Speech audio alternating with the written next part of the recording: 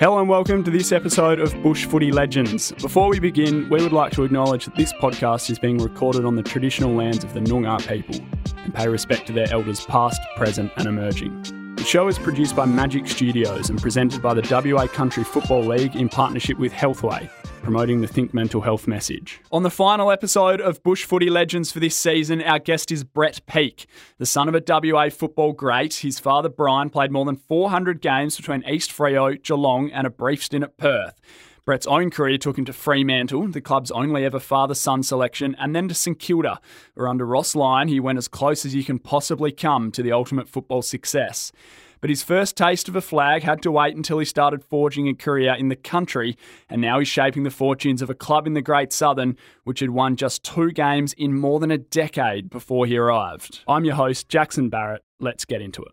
Brett Peake, thank you very much for joining us on Bush Footy Legends. It's a pleasure to have you on. How are things and where do we find you? Well, thanks for the shout out and for having me on. Currently in between planting 1,000 seedlings. So I've come up to do this little podcast, and we're sort of east of Albany in a nice part of the world down here. So very fortunate. Beautiful. And having a kick down there as well. So the Albany Sharks, you're fresh off a grand final defeat, but ready for another run and another crack at it. Yeah, this year was this was my second year with Albany Sharks, and last year we sort of managed to win a few games and make the finals. So obviously to build on that this year to make the grand final, and look, it was a fantastic game to be a part of, but from a spectacle as well, it was a good grand final from all reports. We just weren't good enough to get over the line. So it's always disappointing, losing the biggest game of the year. But hopefully the younger guys and some of the older guys sort of it hurts, and we come back next year and do it all again and have another crack and hopefully go one step better. We'll speak about a little bit more about your country ties shortly, but how does football start for you? I think you're probably the only guest that we've had where your father and your grandfather played at the top level as well, so you probably had a slightly different relationship with football growing up. What was it like having a dad that played at such a high level, and what was that like as a kid and growing up around football? Yeah, obviously I was born into football, so ever since I can remember, there was always a footy around. We were always at games on the weekend watching Dad. I still have sort of vivid memories early days down at Shark Park. Me and Dad went down there a couple of weeks ago. Obviously Shark Park's getting knocked down and a new stadium built, so we went down there and sort of brought back a few memories from when I remember sort of in the late 80s. What am I? I was born in 83, so sort of, the 87, 88, being 5 years old. I still remember them. And then obviously coming up through the juniors, obviously grew up in Willetton, so played all my junior footy with Willetton Blues, and it just sort of progressed from there. Just enjoyed it, as you do. Every young kid aspires to play at the highest level. But, for me, I was very small as a young tacker, and at some period, I don't think playing AFL or even playing waffle footy was really on my radar. I wasn't good enough, and that sat well with me. But the old man always from a young age said that I was always going to have a lot of pressure, being the son of Brian, and I was aware of that, and I couldn't have had a better upbringing in regards to the positive and the negative stuff that comes with being the son of a champion, but at the end of the day, I sort of took everything in my own stride and enjoyed the journey. Were you able to sort of wrap your head around as a youngster what your old man had achieved, or is he sort of just dad through those years, or were you able to put into context quite how good he was and what him playing footy meant to other people as well, I guess? Yeah, it's sort of a funny one. Sort of back when I was growing up, we didn't have mobile phones. I only have to look at my nephews and sort of, the younger generation now, they can just pick up their phone and Google something and bang, it's straight up there. So from a statistics point of view, information point of view, it's really readily available. Back when I was growing up, really you only had sort of watching the footy, or on a Sunday afternoon. I think it was, I can't even remember what it was called. I think it was Winners back in the day, but they were the only things that we could watch and understand about football, whereas, the new generation just have it very easy. And it's a lot more criticised now. There's a lot of people that, the old armchair experts, I suppose, that, in my point of view, some of them absolutely have no idea whatsoever.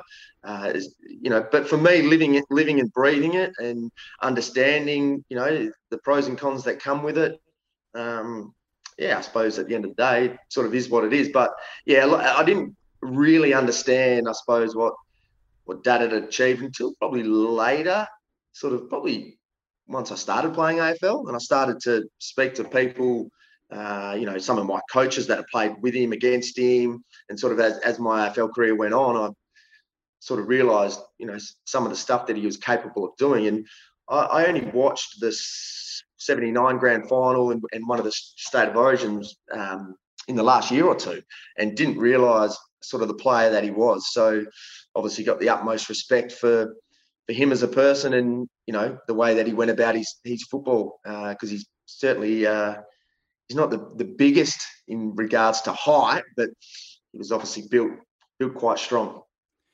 You sort of touched on the pressure there. Did that come to fruition? Did you feel any of that sort of kicking around at school or around at Willetton at all? Did you sort of have a different relationship with guys at all, or did you just settle in?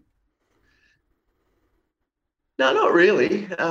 Once again, obviously, Dad had sort of set everything in place. So it was just water off a duck's back, At the end of the day, a lot of the comments were, you're never going to be as good as your old man. And, at the end of the day, yeah, it's black and white. I certainly wasn't. I certainly achieved nowhere near what he achieved, but there's things in football that I've achieved that he didn't.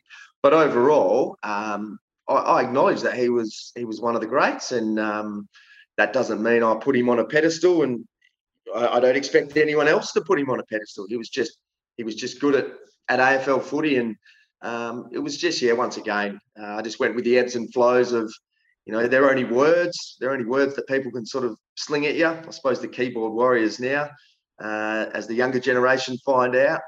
At the end of the day, the best way to discuss anything is a good old debate. And the best debates are, face to face. And, you can sort of go through, especially in the footy circles, because footy is watched by a lot of people and everyone loves having their 2 cents worth. But when you sit down and get to discuss and have a good debate about, this or that, the way the game's going, who's better, who's this, it's quite fun. It's quite enjoyable. What did playing for East Fremantle mean, given, or you touched on about the memories at Shark Park as a youngster? What did East playing for the Sharks mean when that opportunity came about, and how did it come about? You're obviously at Willetton. When did that next step come? I suppose it really sort of didn't sink in until 2 weeks ago when I actually went to East Fremantle, and sort of, just looked around and knowing that the stadium and all the history is going to go. I suppose it's not going to go. It's still going to be there, but it is an end of a massive era. East Fremantle Footy Club is sort of one of the biggest clubs in Australia, and they've produced a lot of good footy players. But for me, it all started back when I was playing amateur footy with the Willow Blues, and got invited down to East Fremantle to train with the sort of league and resis, and sort of was still small at that stage, sort of 18 years of age, didn't play any Colts footy, wasn't good enough to play, and sort of was naturally fit. So sort of went through the pre-season and sort of did a pretty good job, and then went away for Christmas and went surfing, and accidentally forgot to go back to pre-season in early January, and the old man rang up and said, look, if you don't want to play footy, by all means, it doesn't bother me, but just don't let the coach and your teammates hanging. So I sort of, I think I missed the first week, back in, I think it was 2003. And then I went back and sort of head down, bum up, and sort of, then gave it a shot, and was lucky enough to play every league game that year in an aging Sharks team. And at the end of the year was was fortunate enough to get picked up as a father-son to Fremantle.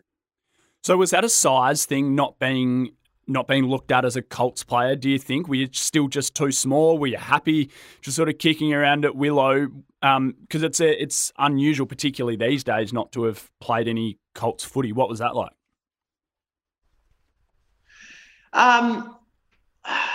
It's one of those things to look back on it now. At the end of the day, if you're not good enough for something, it should be at peace with it. And I sort of probably look back and just in the games that I played to try to get into the Colts squad, I didn't play good enough. You can use a whole lot of things, did you play out of position or anything? But I was small. I didn't really have sort of any tricks back then, and that sat well with me. I was happy to play Willow Blues, and it was just around the corner from home. I had some good mates there. There were some good footy players running around, and I would have been happy to continue on my plumbing journey and to play footy with the Willow Blues for forever and a day. But things happen, and I was fortunate enough to go to the next level and to play footy at the highest level. Was there a moment where that clicked? You mentioned that sort of pre-season where surfing trip took precedence. Do you remember a moment where it clicked and maybe elite footy did sort of grab you and the prospect of, this might happen? You must have known that down the track you may be eligible for a father-son at Fremantle. What sort of point did that start becoming a factor for you? Yeah, I do remember, and I was playing on a wing for East Fremantle, and playing on the wing's a hard position, especially when the team's not switching and your running patterns are wrong. And I clearly remember it. I think it was 5 rounds into the season. We were playing Subiaco, and the coach said, "Look, we're gonna put you and tag you on little Alistair Smith, Ali Pickett, sorry." And I ended up tagging him, and he was an absolute gun footy player. Just his endurance, and he always was just around the ball. So he led me to the ball pretty much. And I just remember that I sort of kept him quiet for the game, which, being a tagger is your job. But what he taught me sort of some running patterns from a midfield high half forward position that I sort of didn't realise. And yeah, if it wasn't for him, if it wasn't for running around against him, I probably would have been dropped and then played resis, and who knows where the journey would have gone on. So at the end of the day, I suppose I owe it a little bit to him, because he was the one that sort of ignited, a little bit more to play, and I didn't want to get dropped. And I learned a lot from that one game tagging, and I've seen it in football even at the highest level. If you're out of form, sometimes they get a good player to run with another player, and good players will always lead you to the ball. So that was a pivotal moment for me that I remember quite clearly. I think you're right. It's a common theme that you can learn a lot tagging. You can learn a lot watching the best, and the best way to do that's obviously close up. 2003, as you touched on, was your draft year. So you've gone from East Fremantle, make the jump to Fremantle via father-son. The father-son's a rule that is often spoken about, and it's changed over the years, and there's the fairly complex bidding process and stuff like that now. But I think it's fairly unanimous that people really love this rule. A little bit different for you in that Brian obviously didn't play for Fremantle as such. You were under the rule where they had access to guys who had played 150 games at a pool of waffle clubs. So a little bit different in your case, but where do you sort of stand on the rule and the romanticism of it all? And were you a fan of the rule and happy to land at Fremantle? It's sort of a funny one, because obviously I'm stoked for the rule, because it gave me an opportunity to stay home and play at the highest level. I actually would have loved to go on to Geelong. I think that's just because I was born there. Dad played for Geelong. Gary Ablett Senior was my favourite player growing up. He used to have the number 5 on the back, kicking out the front of Scribbly Gum Square where we used to live. And sort of, I think that was the romance that, I wanted to play for a team that Dad played for. I'd done it with East Fremantle. I would have loved to go to Geelong. Father-son, I think, was 100 for VFL. I think Dad might have played 72 or 3 games off memory. So, but once it became reality that Dad was speaking to Fremantle, it sort of made it a little bit more sort of, well, this is reality. I'm potentially going to get picked up and be on a list, which is only the start of the journey. You know, just getting on a list is one thing, but then to go on and play 1 game, 10 games, 100 games, and so on is where the challenge really lies. What was Fremantle like to walk into in that sort of era? It was probably a club that was really making moves in the competition for the first time. End of 2003 was its first final, and you were involved in its first real finals run a couple of years later, but was very much just a team still getting off the ground at that stage. Yeah, there was some really good players that had gone elsewhere and come back. I still remember I was lucky enough. I got a pass from the AFL that I could go. They pretty much said, "Yeah, we're going to take Brett Peake, father son, rah rah rah," and I got to train. By memory, it was 6 weeks out from the first final. I got to train with them I'm pretty sure it was Wednesday night. So I'd finish work as an apprentice plumber, as a 4th-year apprentice plumber. I would jump in the old banged up Hilux, and I'd drive down to Fremantle Oval, and I was always late. And they were already training. So I'd, put my kit on, run out there. I hadn't even been drafted yet. I was always thinking about it now on the spot. It was a little bit surreal. But the one moment that stood out was it was the Wednesday of the first final. I think it was Friday night against Essendon, by memory. And I rocked up late. There was like 10,000 people at Fremantle Oval, all getting ready for what is Fremantle's biggest game. And here Brett Peake rocks up in my short shorts and my blue plumbing top, and then put on my Freo gear and run out there. And I just remember all the Fremantle boys were doing their warm up in a circle, and I just get this glad you could make it, on the biggest game that they're about to play. A player that's not even on their list rocks up that late, and it was just, I remember it like it was yesterday. And it was great to be a part of. Because it did give me that little bit of a taste before I actually went in and started pre-season in late that October. Of the 10,000 at Freo Oval, how many do you reckon knew who you were on that night? Probably duck eggs, 0. What sort of an experience was it? Obviously bizarre and surreal, as you mentioned, but building relationships and that sort of thing. You obviously were entrenched in the group enough to have that little bit of lighthearted banter and whatnot. How did that help once you did show up for real? Yeah, it made it. I'm pretty easygoing. I can get along with anyone, and the biggest thing was when I did go to day one with all the draftees, I'd already met the squad, the playing list. So it was I have to admit, it was easy because I knew them. It wasn't like I was working into a new employment and I had no idea. I didn't know anyone. It did make it easier. Plus I was 20, so I was a little bit older. I was a little bit older than, most of the draftees of that year, which one was David Mundy. Those guys, most of the draft year that year was 17, 18. So I already had a couple of years on them, but obviously getting to train with them that once a week leading up to that draft, certainly made it easier. What's the journey then like from the end of 2003 until, midway through 2005 when you make your debut? It's probably a slightly uncertain time. Does the club sort of walk you through that period? Because you would have been itching to make your debut and it did take a little while, whereas other guys like David and others, I assume, would have made slightly earlier debuts. What's that period like at a footy club? Yeah, as I said just before, getting drafted, it's probably the easiest thing. Yeah.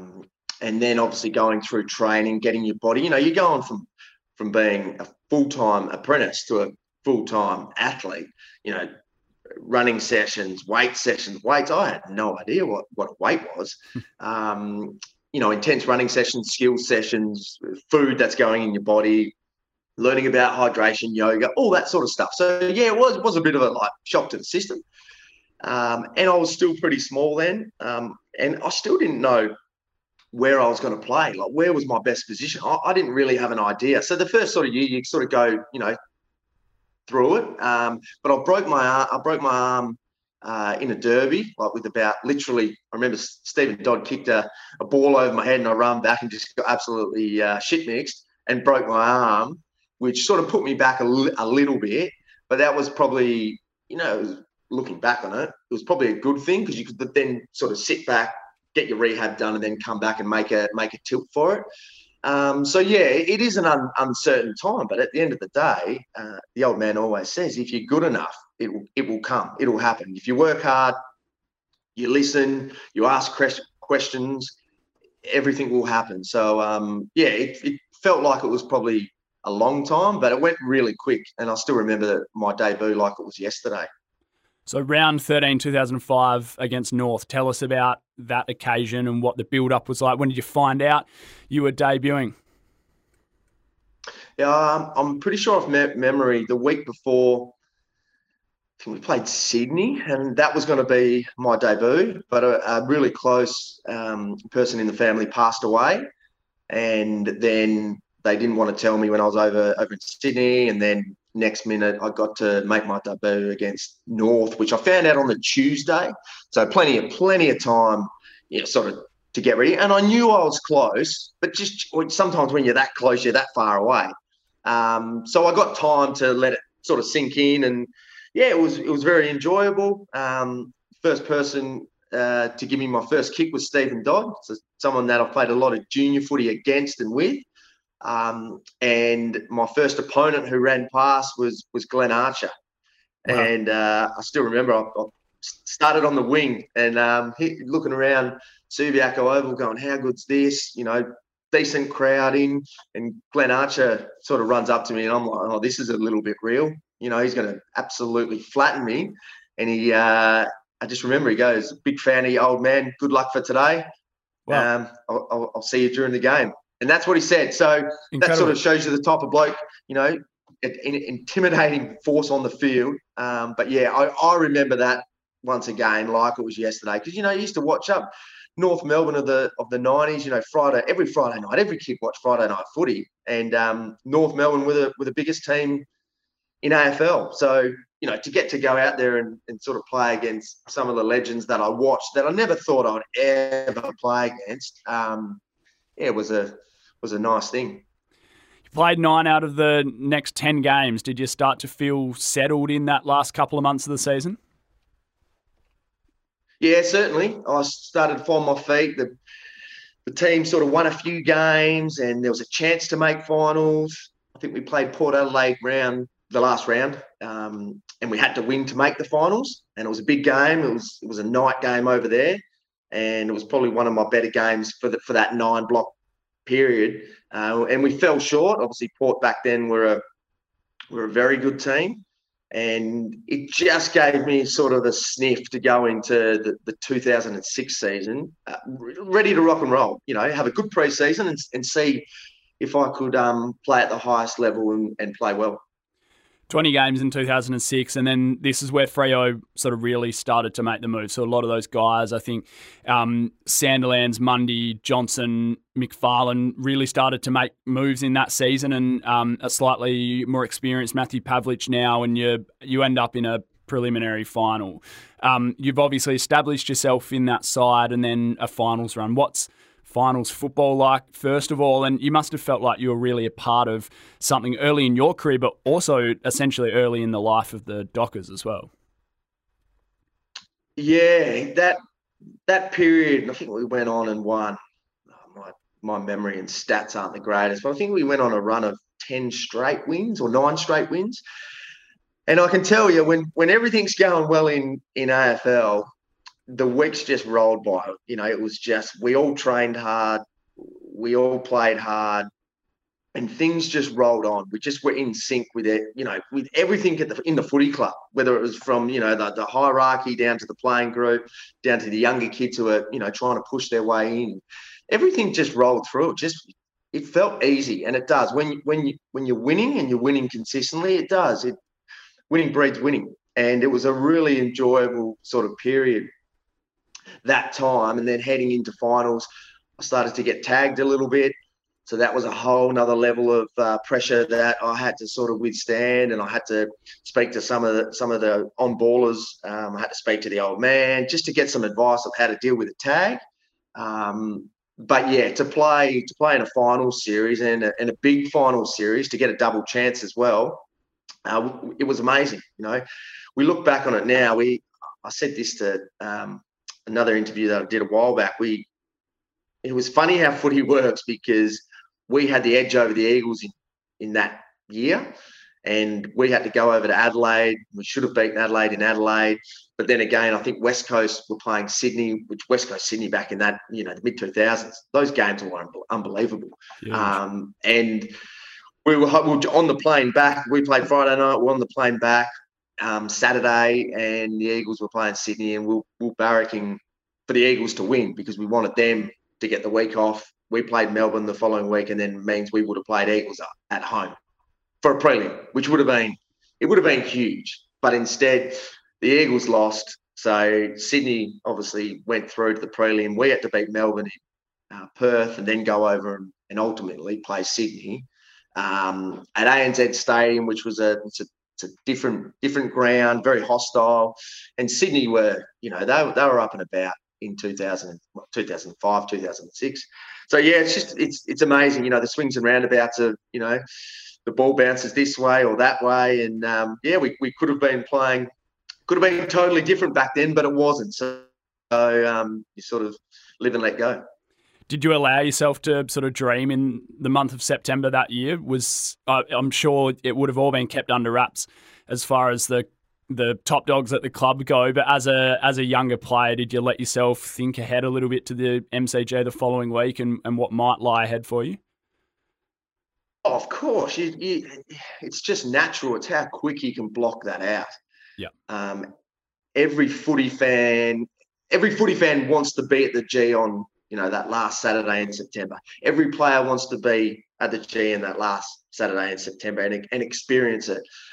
Every little kid, imagine, I speak to young kids now, and they're like, oh, what is it like? What's it like? They all want to be there and experience it, whether it is as a player, supporter, or, lover of the game.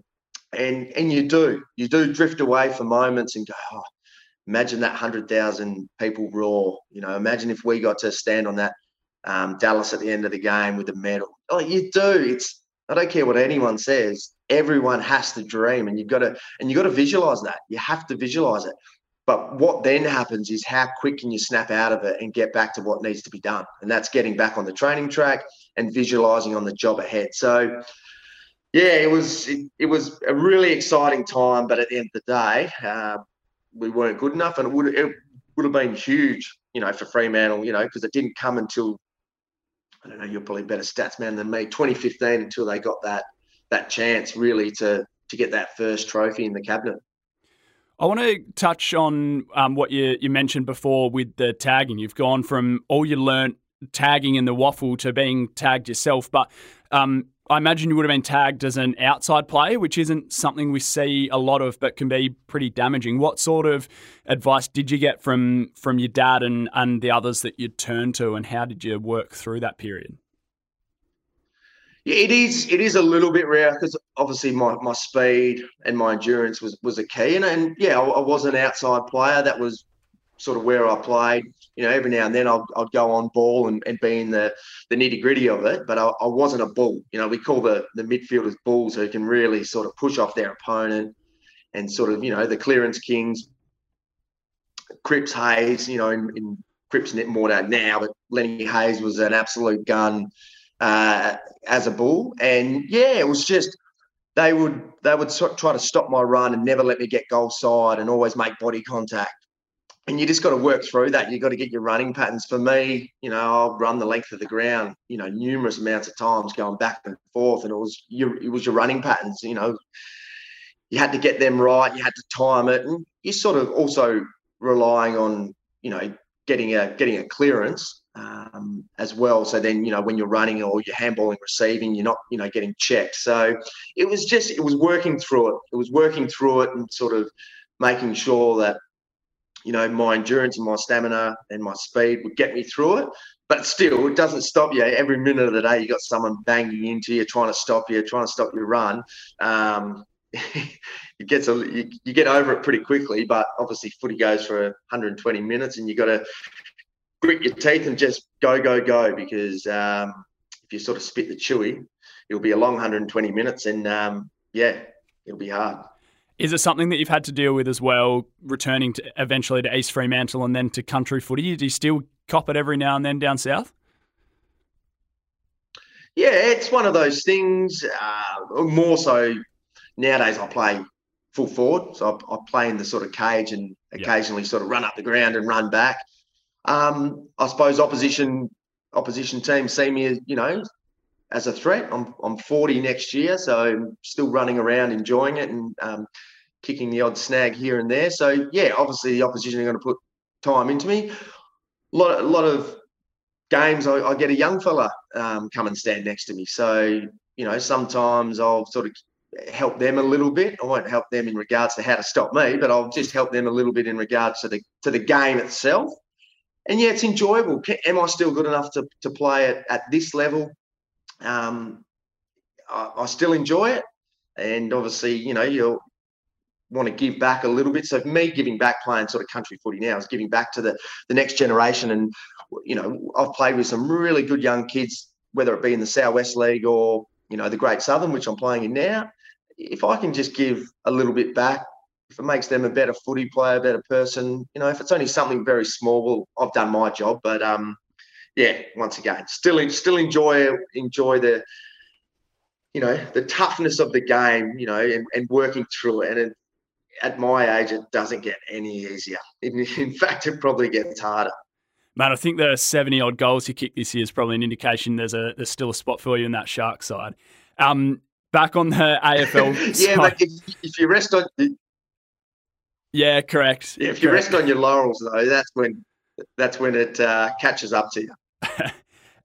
End of 2009, so it was 6 years all up at Fremantle, and end of 2009, the move arises to St Kilda. Was that something that you'd been interested in? Was it a conversation or a dialogue that the Dockers started? How did that come about?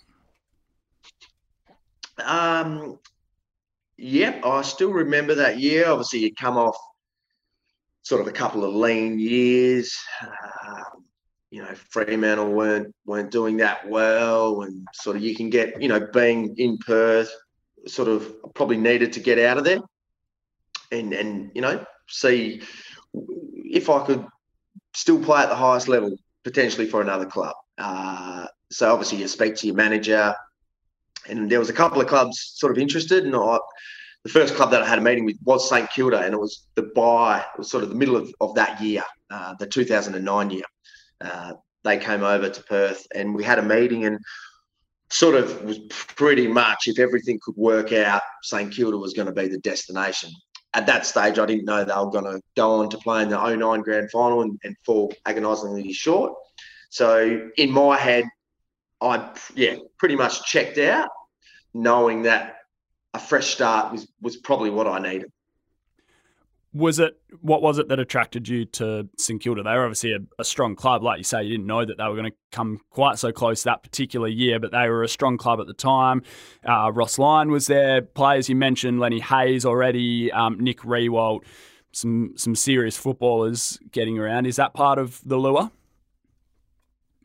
Well, it's a funny one because it's a risk. It's not like I'd come off a dominant season to sort of... It's a little bit easier now. They have free agency and all that. And I think free agency is great. I think they can still do some work around it and, have switches at the halfway stage, et cetera, and really make AFL like the NFL and the NBA and, the Premier League and all that. But it was a risk for me wanting to leave Fremantle because who knows who would have taken a chance on me. Like, my career could have been done. Fremantle... can't remember. I was out of contract. They might have given me a year. So that's where your manager comes into it. He'll sound out a few clubs and see who's interested. And it was St Kilda, Melbourne a little bit, and Sydney. I had a couple of meetings with Sydney. Sydney also attracted just because of their culture that you sort of see and hear from an external point of view. And they had some good people that I had meetings with, but it was St Kilda that, when I spoke to them, I actually spoke to Lenny Hayes and Nick Riewoldt 2 days on the Monday after the 2009 grand final. So if everyone, thinks, Mad Monday, et cetera, they have just come off losing a grand final, yet they sat down and had a coffee with me on a Monday morning to speak to me, to see if I was a player that could help them or would fit in with sort of their culture and structure. And that just shows the type of people that they are as individuals, but where the club was at, where St Kilda was at. And once I'd had a meeting with them, the Tuesday was with Ross, and I was sold. I said, I'll do anything. If you want to take a chance on me, let's try to get a deal done, and I'll come over and let's go from there. So yeah, obviously fortunate enough to go to Melbourne and play with St Kilda. Yeah, it shows an incredible drive and a really good indicator of where the club's at and why they were obviously not successful in the ultimate regard, but a very, very good club at the time. Is that incredible drive to be looking immediately at how they can improve their squad.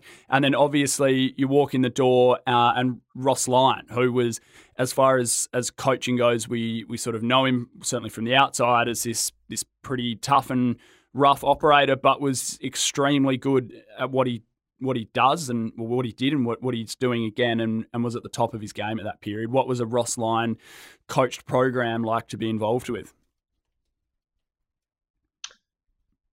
I've said it before, and I find it really staggering. Right? Yes, he hasn't won a grand final. Right, and every media, every footy lover makes it very clear. Right. He's taken to St Kilda to 3, obviously the 09, the 10 and the draw, and then obviously taking a Fremantle. So he's doing something right. He can get a team to a grand final. At the end of the day, it's the team that is going to win or lose on the day. He can only do everything in his power. So he's the greatest coach I've ever had. His footy knowledge is second to none, just the way that he goes about it. Being coached by him for 2 years, he was just honest. He would say it how it was. And this is how I've been brought up. It is straight down the line. Yep, you're good enough. No, you're not. This is what you need to work on, right? He wasn't there to be your best mate. And I've seen players, I suppose I wouldn't say get on the wrong side of him, but he sort of makes it. He goes, hard path or the easy path. Let's go. Let's get to work. We need to get to work to get there. I just loved everything about him, how he coached, his sense of humour. I really love having, said it earlier in the podcast, love having debates with people that don't know him, people that have no idea how he operates, what makes him tick. Once again, people can have their say, and that's healthy. Keyboard warriors, they can say what they want, but a lot of people that have comments about people in that sort of, that high sporting environment, a lot of them, unfortunately, are uneducated, and they just say it like they're, they should go and be the coach, or, their opinion is what it is and they're right, which I love hearing opinions, because opinions are good. Don't get me wrong, but far out, he copped some criticism. And I think going back to St Kilda, I would back him in to make the finals next year. It's their 150th year. Yeah, it's been a long time coming, but he's the best. He's the best coach by far. And you can probably tell I just laugh because a lot of people do mock him, but it's not like he's coached for 10 years and hasn't taken a. There's other coaches out there that haven't been close to finals that are coached for a long period of time. Yeah. And yeah, he is hard but fair, and that's why I've got a lot of time for him. I'll always stick up for him. He'll do well back at St Kilda. I think he in the press conference he said there's something missing and he's got unfinished business. So I wish him all the best as an individual, but also obviously St Kilda as well. Do you still have a relationship with Ross, and what was your initial reaction when you found out he was going back? I haven't spoken to Ross for a while now. I'm pretty sure if I walked past him or I rang him, he would be the first to pick up the phone and have a conversation. I had a good relationship with him. He got the best out of me as a person and as a player. Yeah. And I loved playing for him. You sort of were always on, walking around on eggshells. You'd think you'd had a pretty good game, and you certainly wouldn't walk into the club on a Monday sort of, walking around like, yeah, I've had a pretty good game, because he'll just squash you straight back down. He keeps you on edge, and gives you the tools to get better. If you give him time, he'll give you time. If you put in the hard work, and I have seen guys, both at St Kilda and Fremantle, get their careers cut because they might have not jumped on the same pages as Ross. But at the end of the day, he's the coach, and what he says goes. And if you don't sort of buy into it, you will get left behind. And I have seen it. And playing AFL is it's a cutthroat game. It's a cutthroat industry. It's business. It's probably gone too much on the business side than the game.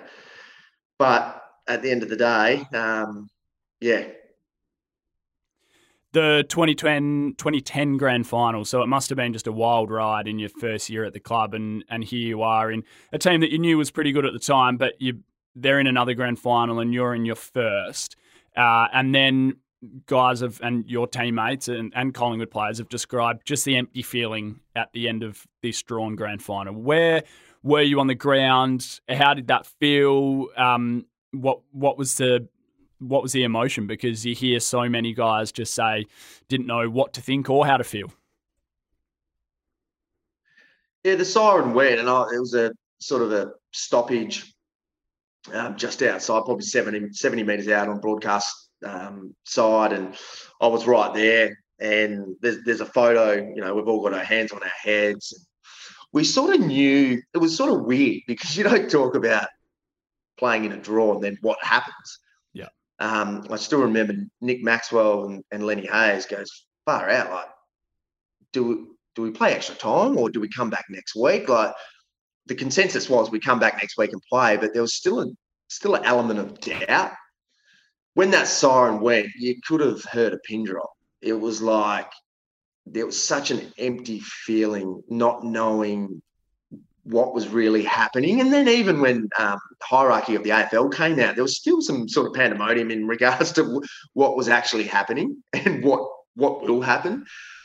Looking back on it, you never go to a grand final or, you see it in NBA, that best of seven. So there's no draw. They have overtime and all that.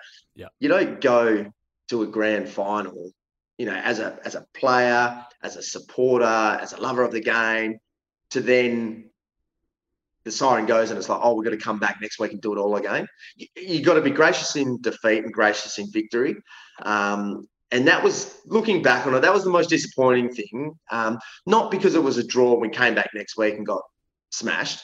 It was just because someone should have left there being a winner. Someone should have left there being, unfortunately, a loser.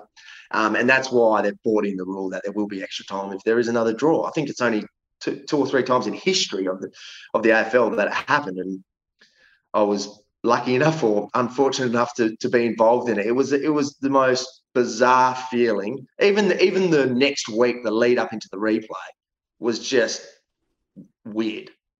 I'm fascinated by that next week because you have that, you're sort of like peaking towards your grand final all season, and then you get to that sort of emotional high, and then you've got to go again, and you're expecting to be either celebrating a premiership or at Mad Monday or building towards next year, and suddenly you're building towards a grand final again. What did that week look like for you guys? Was it managed differently? How did Ross go about sort of tempering where it was all at?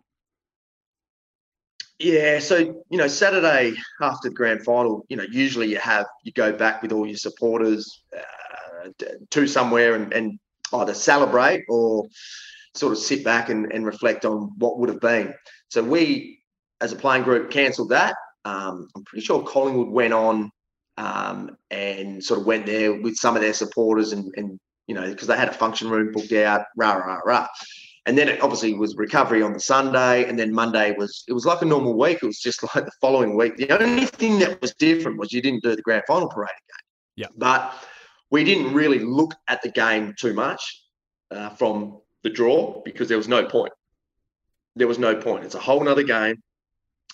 And I firmly believe it was always going to be either one team or the other that was going to come out and win sort of quite convincingly, which at the end of the day, it was Collingwood.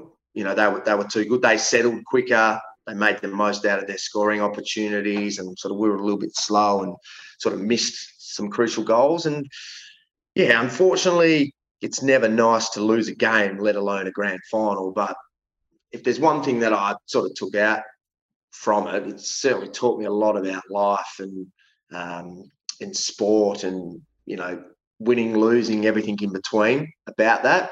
But it's still, don't get me wrong, every time September comes, it still hurts. It's still got a little bit of a, you know, sinking feeling, just because so close yet so far away. What do you remember of Ross's exit at St Kilda?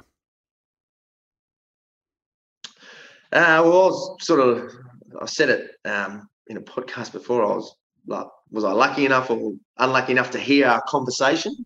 I knew he was exiting. St Kilda, I think, didn't want to give him long-term deal, you know, which looking back on it as a player, I don't know all the ins and outs. Like, we're not privy to that. We don't need to know that. That's for the board and the management to sort out. But yeah, I'm pretty sure he wanted a long-term deal.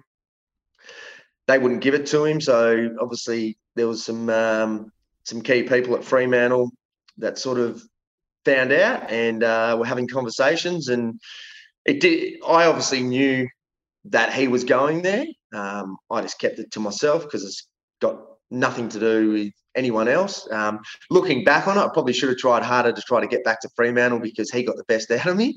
But at the end of the day, it is what it is. I only ended up playing one more AFL game, and then my career was sort of done. Got sacked. Pretty much, you know, don't call it delisted, you call it sacked, which sits fine with me. There's nothing wrong with being sacked. Yeah. And he went on and did what he did at Fremantle and nearly got Fremantle and his first flag. So it's one of those things. Is that genuine? Was there a desire, or at least a thought towards getting back to Fremantle at that time? Is it something that you sort of flirted with? Oh, it was just internal. It was just internal. I spoke to the old man about it. But coming off, St Kilda had played in the 09, the 10 grand finals. Like, we still had the same list. Like, there was, like, I'd just come off probably my best year in 11. Like, why would you want to go back home? Like, you know, I was loving Melbourne. It's one of those things. I didn't exercise the idea as much as I sit back now and go, I probably should have. But then again, just because I wanted to follow him back, that doesn't mean he might have said no. You know, Fremantle hierarchy might have said no. But, you know, speaking to you now, geez, it would have been nice, but I was happy to stay at St Kilda. St Kilda gave me another opportunity, and I genuinely thought we could have still, you know, with a new coach, could have still done something to make the finals and been a threat, but that wasn't to be so. So you did come back to Perth once your time ended at the Saints, and a good run at East Fremantle, which must have been really special as an older player to come back and give back. But being bush footy legends, I want to touch on your time in the country. So a game on permit in 2017 at Bunbury. How much convincing from there did Jamie Narney have to do to get you to sign up full time? So the wife's so the parents, so the in-laws, they got a farm in Boyna, and we spent a fair bit of time, which Boyna is smack bang between, if anyone doesn't know, Bunbury and Donnybrook. We were actually at the, I think they call it the Donnybrook Apple Fair or something. We were down there for a weekend, and I'd finished the week before with East Fremantle, and I seen Lukey Toyer. Lukey Toyer lives down in Bunbury, and he goes, "Oh, what are you doing down here?" And he misheard. He thought I said I was living down there. Lukey Toyer is good friends with Jamie Narney. I get a call from Jamie Narney going, "Oh, I hear you're living down here." I said, No, just, you know, in-laws have got a property, rah, rah, rah, rah. And he goes, "Oh, do you want to come and, you know, maybe play for the Bulldogs?" Long story short is I met Jamie Narney back in 2012 maybe. I met him, didn't know him, met him and his family, and he sort of helped me out in a funny way. And I just thought that I owed it to him to go and play a year with the Bulldogs, who were an up and coming team. And fast forward to the end of the year, we win a flag. So that 2017 grand final, I've heard you say before that it's right up there in your footy career. You obviously missed out at St Kilda and in that sort of brief finals run with Freo, but you get it done at the Dogs in your first season in the country. I remember that game as well. It was a wet slog against Harvey Bruns, and there was a bit of feeling in it. What was that day like? It was good. Bunbury Bulldogs were a rebuilding club. I think I was the only travelling player, even though we were living sort of down the farm, sort of 3-4 nights a week anyway. You used to try to get to the Friday training session. It was just a good young group of guys that wanted to play footy, well coached, and it was just really enjoyable. But we sort of were probably the underdogs going in. I think we won the prelim against Margaret River by 3 points, and HBL, Harvey Brunswick, were the better team all year. I still remember before the warm up, we all got there sort of 2 hours before the game. And we were speaking. There was rumours that they had dropped the skipper, Spud Newman, and once we found out that they did, I just said to the boys, "Mate, game over. It's ours to lose now." And we just all rallied around each other. There was no nerves. It was just like, we expected ourselves to win, but when we heard that, I knew it was game over. I knew that we just had to stick to our process, and it was a wet day, just a slog. I think we ended up winning by 40-odd points, but it felt like the game was done in the first quarter. And, it does sort of sit very close to me because a grand final is a grand final, no matter what level or what grade you're playing. And it was the first one in Bunbury for a long time with a young group, and it was just enjoyable. And obviously I'm a premiership player for the Bulldogs, and that'll always be. I was a young sort of student journalist sniffing around my hometown Bunbury at the time, and I remember Newman being dropped and it just being this massive footy story in Southwest circles. And then a couple of the guys that you played with on that day have gone on to bigger things as well. I think Aidan Clark took one of the better marks I've ever seen on that day in the wet, Harry Creasy and another couple of guys as well. Do you still have relationships with that Bunbury group that you won that flag with? You're obviously there for another couple of years after that. Is there still that bond? Yeah, there is. And obviously, you grow on, you go on and do other things and all that, but there's still a couple of the boys that you still flick a text to, and speak to Narns every now and then, because I played in the premiership. He's the coach. Gave me an opportunity to go to Bunbury and win a premiership. So I think it was our 5 years ago this year. So I'm looking forward to the 10-year reunion and celebrating. And because a lot of those guys that won that flag in 17 were like 17, 18-year-olds. Yeah. So they'll still be playing potentially at the 10-year reunion. So, just a very, very proud moment, but just really enjoyable to do it with a ripping bunch of lads.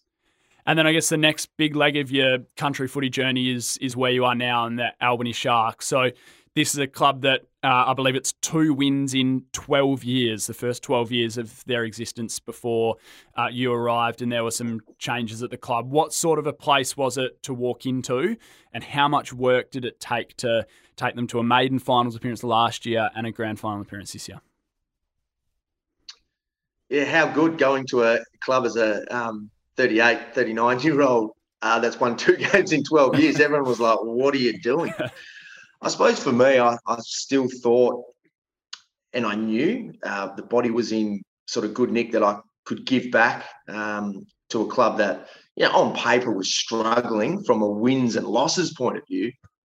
But in regards to where I could see the future going with the Sharks, I was all in. I was all in, and I was going to drive down from Perth and play every week, and stranger things have happened, but I find myself living, down here with a few opportunities that sort of pop up, and I wouldn't have it any other way.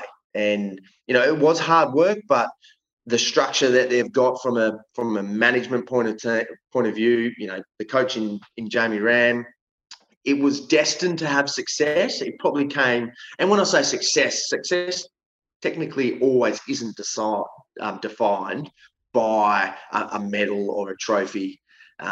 So I knew that, probably came a little bit quicker in that first year to play finals. I think we won 7, 8 games. And then, everyone had a taste of it. It was a big thing for the club, and roll into this year and everything started to click. We won more games. Yeah, we got a few players in. Some young guys stepped up, but yeah, to play in a grand final for a team that 2 years ago, just was getting some of the losses were like 200 points.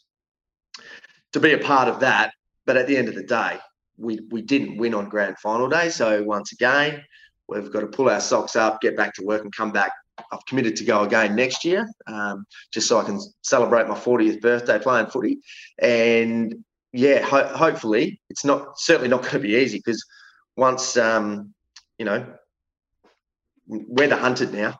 Once other teams would just roll up and just go, oh, we're playing the Sharks, this is going to be 4 points, percentage boost, happy days, let's roll on, let's move forward. Whereas now we should be sort of a force to be reckoned with. And if the young group and everyone involved knows that we've got a lot of hard work to do, yeah, hopefully next year, I believe we're good enough that we can go the whole way and get the maiden grand final victory and hold that trophy up. But it's been such an enjoyable time down here. Once again, young group, some really good footy players, not just in our team, in the competition down here. The Great Southern is a really strong competition for 6 teams. And yeah, once again, I'm just giving a little bit back and see if we can get that ultimate prize. Brett Peake, has been an amazing footy journey for yourself, an amazing footy family, and the drive to continue at country level has been admirable. And Albany Sharks are one of the great footy stories, I think, and I think everyone should get around them next year. You are the hunted, which will be a little bit different, but I think we are all barracking for you to get over the line next year, and it'll be another really interesting season. Thank you very much for joining us on the final episode of the Bush Footy Legends podcast. It's been amazing. We appreciate you sharing all these stories, and very appreciative. Muchly appreciated for having me on, and all the best, and thank you. Thanks for listening to this episode of Bush Footy Legends. If you enjoyed the show, make sure you like, follow, and share it with your mates. Make sure you check in on them while you're there. For tips and advice on how to look after yourself, your family, and your mates, visit thinkmentalhealthwa.com.au. Get in touch with us through our Instagram page at WA Country Football, or if you want to suggest a guest, email us at wafc.com.au. If you're after more, stay tuned. We'll have an episode dropping every week.